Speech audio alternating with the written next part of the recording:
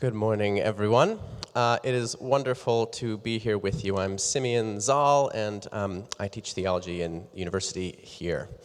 And this week I found myself kind of geeking out about the Bible. Again, not a huge surprise. It is sort of my job to at least be willing to geek out about these kinds of things. But I was especially sort of geeking out this week, and that's because I got whatever the opposite of the short straw is with Micah readings. I got the easy one, the one about Jesus. So Micah chapter 5. I'm sorry, Ollie and Becca. Anyway. As many of you will know, one of the great joys of reading Scripture and of going deeper into Scripture and of studying Scripture is that the more you read it, the more you see these layers and layers of cross-references.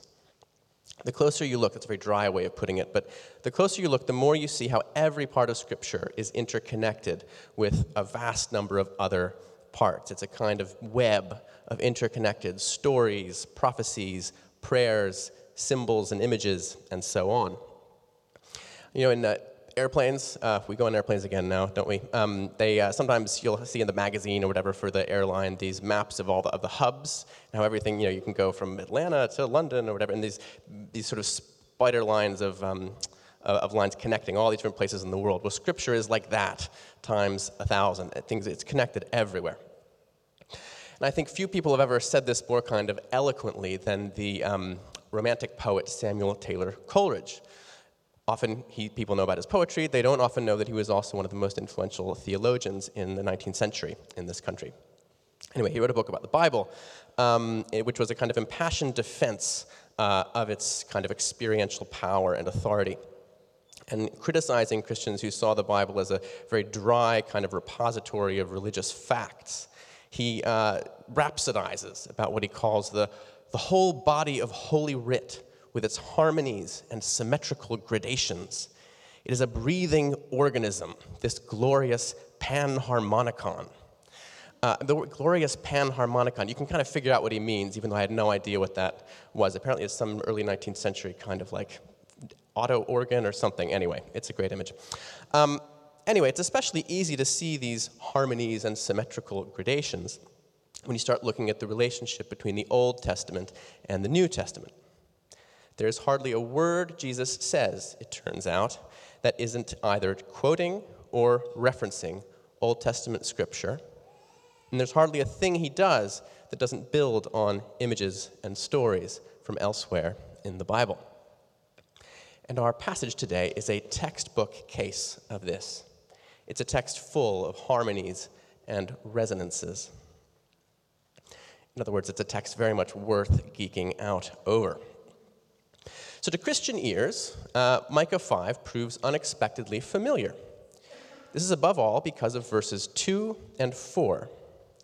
But you, Bethlehem Ephrathah, though you are small among the clans of Judah, out of you will come one who will be a ruler of Israel, whose origin are from old, from ancient times. He will stand and shepherd his flock in the strength of the Lord.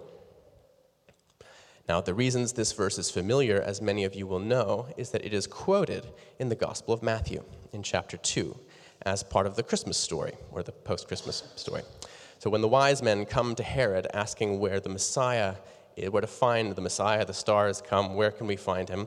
And the teachers come together and they say, the prophets say he comes from Bethlehem.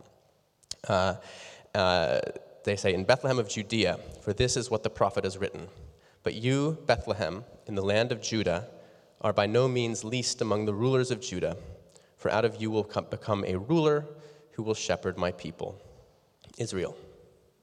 So, to put it very straightforwardly, our Micah passage is understood and read by Matthew as a prophecy about Jesus. Jesus of Nazareth, it turns out, is the coming Messiah Micah is talking about. He is the one who was born in Bethlehem and who will be a shepherd to his people. Now, part of what gets me kind of excited and sort of, intellectually and so on is that it's not, the relationship between the two passages isn't just one way. So, sure, Micah helps us understand Matthew. The Old Testament prophecy helps us to see what's happening in the New Testament accounts of Jesus' life, that he was foretold, the Messiah, these sorts of things. But it also works the other way. This is how Scripture is. This is what the interconnected web means. So Micah doesn't just help us understand Matthew, but Matthew helps us to interpret Micah. Specifically, by showing that this chapter is a prophecy about Jesus, Matthew is simultaneously showing us that there is more going on in Micah than it appears at first reading. At first reading, Micah is about a very specific situation. God's people are under great threat from the neighboring Assyrian Empire. Verse 1, "Marshal your troops now, city of troops, for a siege is laid against us." It's a situation of siege in some sense. And verse 6, "The coming leader, the prophesied leader, will deliver us from the Assyrians." Now, if this passage were just about hoping for relief from an Assyrian invasion, frankly, it might be difficult to preach about. The Assyrian Empire fell about 2,600 years ago, about 609 BC, apparently, and about a century after the period in which Micah was probably active. So you and I have many problems in our lives, but the threat of Assyrian invasion is not one of them. So when Matthew reads Micah as a prophecy about Christ, he's simultaneously telling us that Micah isn't just about politics in the Near East in the 8th century BC. Rather, it is also simultaneously about the human condition and God's response to it. The world into which this shepherd comes is a world of plight, a world that needs such a shepherd. The passage talks about the experience of being under siege. It talks about the experience of feeling abandoned. And it talks about Jesus, a shepherd leader who will bring us peace and who will deliver us from our enemies. Those are the two main things it says he will do: bring peace and deliver us from enemies. So read Christologically, as in read through the lens of Jesus, this passage has powerful further layers of resonance and meaning that are revealed. We start to see what Coleridge meant when he called the Bible a breathing organism full of harmonies and symmetrical gradations. So, siege. A siege is laid against us. Tell me, does your life ever feel like you are under a state of siege? Like you are being constantly attacked or harassed or called upon, constantly on the defensive? Like each week is mainly something to survive and endure as you are bombarded from all sides? Now, for some people today, as we heard about in the prayers, for some people in the world today, being under siege is not a metaphor. In the Ukraine, most saliently, but elsewhere as well, and all through history, there have been people hiding, fighting, trying to endure and survive in the face of military attack. But for us here in Cambridge, siege is likely to be a little bit more spiritual and existential. If you're an adult, you might feel under siege from your job. I mean, I certainly don't here at the start of the Easter term when everyone in the world needs something from you. It's not me I'm talking about, but I'm sure some of you relate to feeling under siege at your job. We live in a world where the default measure of worth is our success at work for very many people, for us. A world that gradually turns us all into workaholics who can't stop responding to emails at night or on vacation, right there when you're trying to play with your kids, even during times you specifically tried to set aside. I watched a movie this week that's like okay. It's an okay movie. With my daughter called The Devil Wears Prada. Some of you will know this movie. It's about a woman who wants to be a journalist, and she ends up becoming the intern to this sort of very kind of evil but very intense editor at a fashion magazine based on the editor of Vogue. And it's sort of this story of her transformation by her work, how she goes from being sort of not taking fashion seriously and just thinking this is a terrible job, that she's just killing time. She slowly gets kind of seduced by the job. She starts to like the clothes and the glamour, and she starts to get good at it, and she enjoys the affirmation, and then the boss, who's really scary, starts to be nice to her a little bit, and then she sort of gets slowly reeled in. And the cost over the course of the movie, the plot really is that, and all the other relationships in her life kind of fall away as she is besieged in her soul by this job. And her boyfriend she keeps not showing up for his birthday party and not doing things with her friends. And anyway, her life is under siege from her new job, and it almost destroys her. And I think that's something that is all too relatable. I think also, though, for many of us, it feels like our mental health is under siege, and maybe especially for adolescents. There's been a lot of very very sad and disturbing data coming out about adolescent mental health. Did you know that between 2007 and 2019, the number of adolescents reporting a major depressive episode increased 60%? In the US, that is, 13%, more than 1 in 10 of all adolescents experienced major depression in the year 2019. And this is before the pandemic.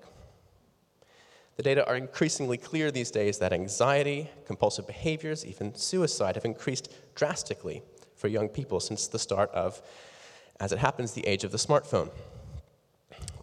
They're getting less sleep, spending far less time with friends in person, both things that are good for your mental health. They and we now also have the whole world to compare ourselves to, setting impossible standards for what we think our lives should look like. We are bombarded with negative and despair-inducing news from all over the world, much of which it's true, but we see it now. It's mediated to us very immediately. Climate change, war in Europe, economic troubles, an endless stream of stories of people mistreating one another. And all this is mediated through the shiny device in our pockets, which is always with us and always calling for a quick hit whenever we have 60 seconds to stand still. No one minds waiting in queues anymore because, phone time, great.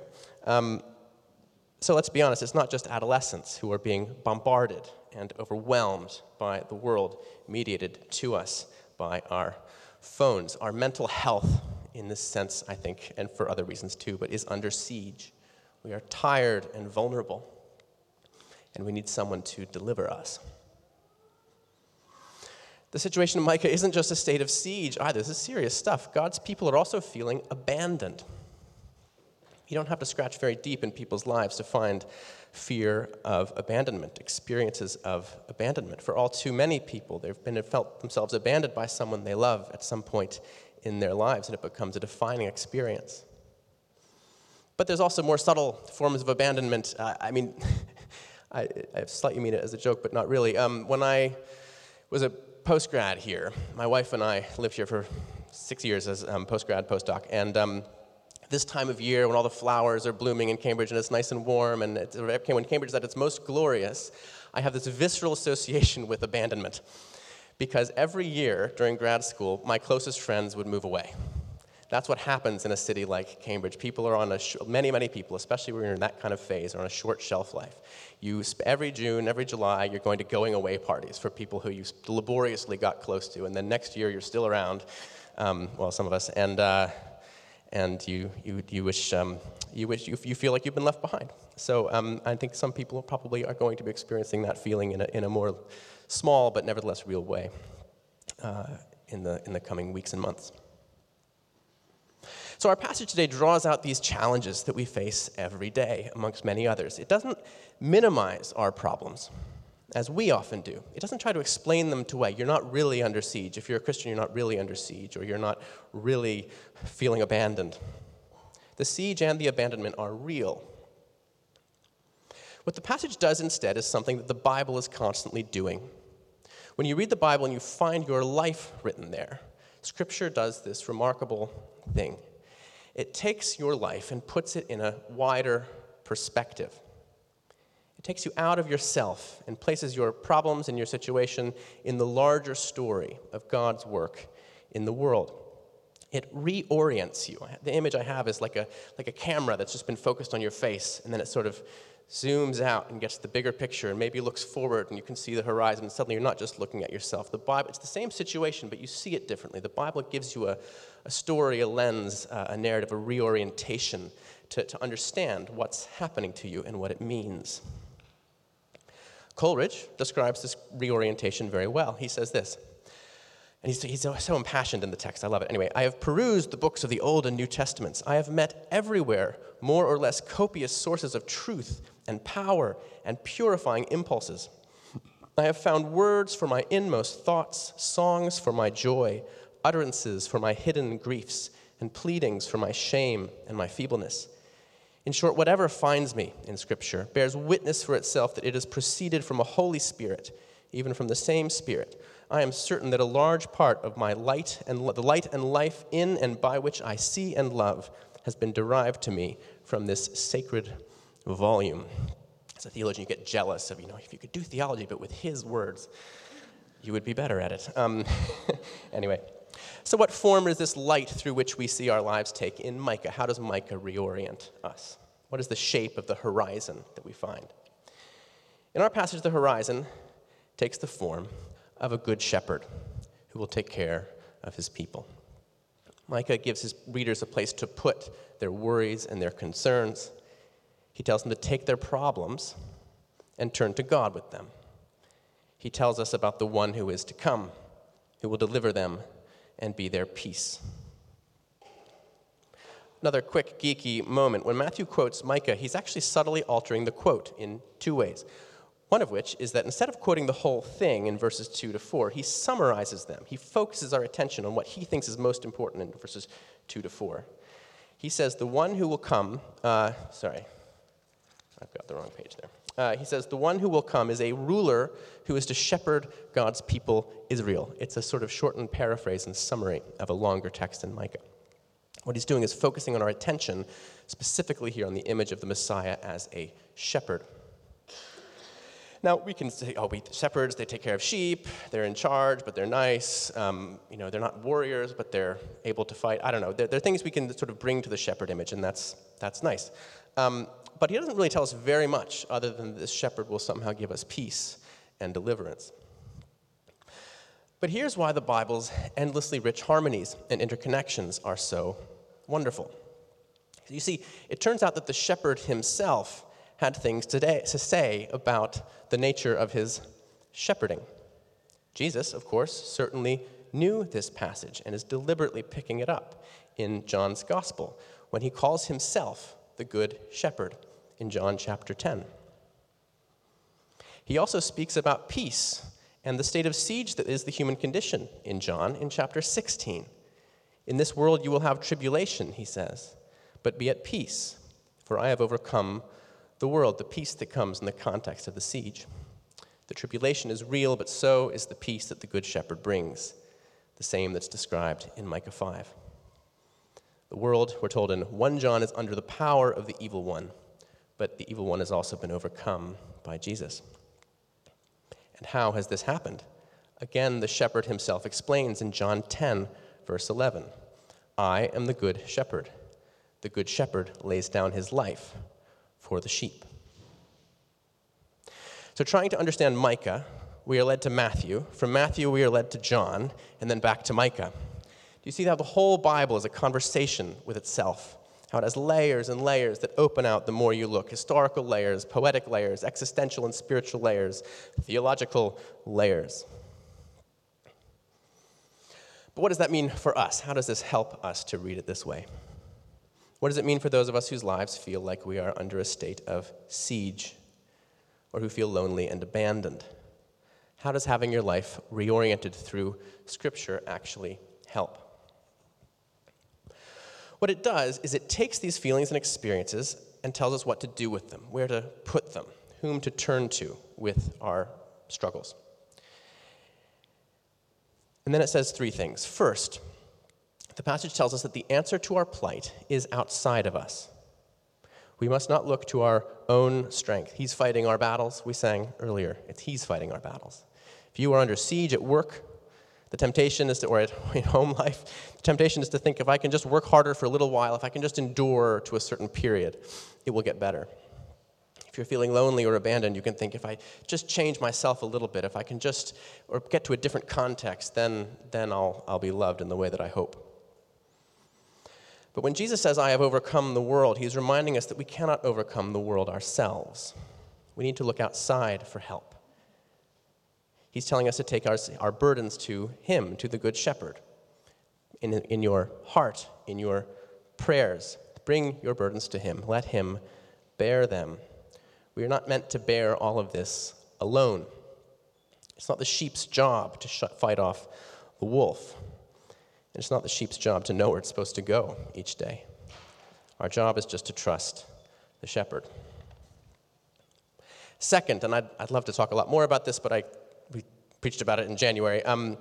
Both Micah and Matthew tell us something specific about how the Good Shepherd works. There is something very specific and powerful here, which is namely that the shepherd comes from the unexpected place, the humble place.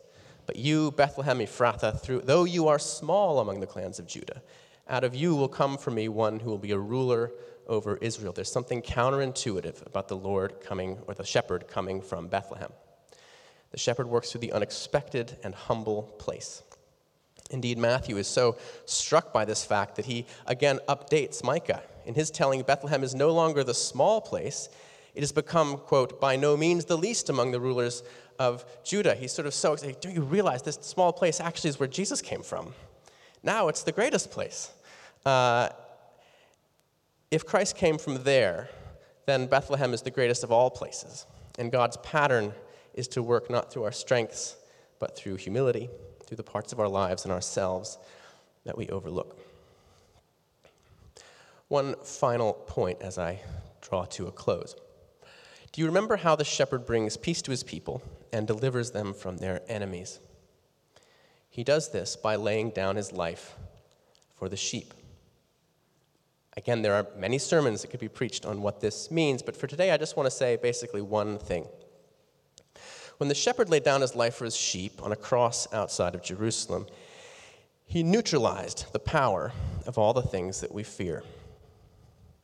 The worst possible outcome in all cases has been reversed at a level far deeper than the state of siege that we suffer under. There's no failure in your job or some other part of your duties in life that can destroy the future that God has planned for you. There's no failure in love, no relational mistake or regret that can keep us from being loved to the very core of our being without proviso or condition. Whatever it is that you fear in your suffering doesn't have the power that you think it has. Your failures and your mistakes and your inadequacies and mine do not have the power we think they do. Our happiness and our well-being are not in our hands or in the world's hands. They are in the hands of the Good Shepherd who laid down his life for his sheep. And to know this, I think, is to know the peace that Micah talked about. Peace no matter the circumstances. Peace in the context of tribulation. I found myself thinking in light of this about a friend of mine in college, a very academically able friend whose life started to sort of go south in his second year. Later he sort of realized he'd gotten depressed. He was diagnosed as a self-sabotaging perfectionist, which means he did no work and felt really, really bad about it. And it was really, really struggling. He cared very deeply about his academic work and was doing very badly. And he had this tutor who he would see relatively regularly, and he increasingly stopped turning things in, would show up late or not at all, until finally she summoned him. And this tutor, I remember seeing her. She always wore black. She had these very kind of intense eyebrows, and she chain smoked. She was intimidating. And we felt like she was very old. She was probably like 28. Anyway, and she finally said, "We need to have a meeting. Things are not going well. This is sort of a judgment meeting, right?" And so she calls him into her office, sort of early one evening, and he's slept until 3 p.m. that afternoon, and he misses the first 45 minutes of the meeting. So the special meeting, the emergency judgment meeting, he's almost an hour late for. And he shows up, and he's anguished. He looks terrible. His health is awful, and he sort of starts mumbling a sort of apology and explaining that he's just so stressed about his work and he can't seem to get things done. And this is what she said to him, and it turned genuinely the trajectory of his life. He's sort of in a very different direction. She said this: "You have misunderstood our relationship. My job is not to judge you. My job is to help you. I think you are an amazing student, and I'm here to help the world see it too. This was a complete reorientation of his vision of his life and what had been happening, and that the person he most feared was actually his greatest advocate. And I think this experience refracted for my friend just a little bit of the deep cosmic reality that Micah is describing, the cosmic reality of Christ's deliverance. Although it didn't immediately change my friend's troubles, he still got some bad grades that semester, as I recall, it gave him a completely new horizon, a hopeful horizon. Through the grace of another, he was brought out of his solipsism to see the world beyond him. In the state of siege, he learned he had an advocate who was fighting for him at the moment when he felt he deserved it least. Let me pray. Dear Lord, our good shepherd, help us to know and admit our troubles, the state of siege, the fear of being lonely and abandoned, and help us to take those to you, and to see our lives in your horizon. Show us that you are the good shepherd who will give us peace and deliver us. In Jesus' name we pray. Amen.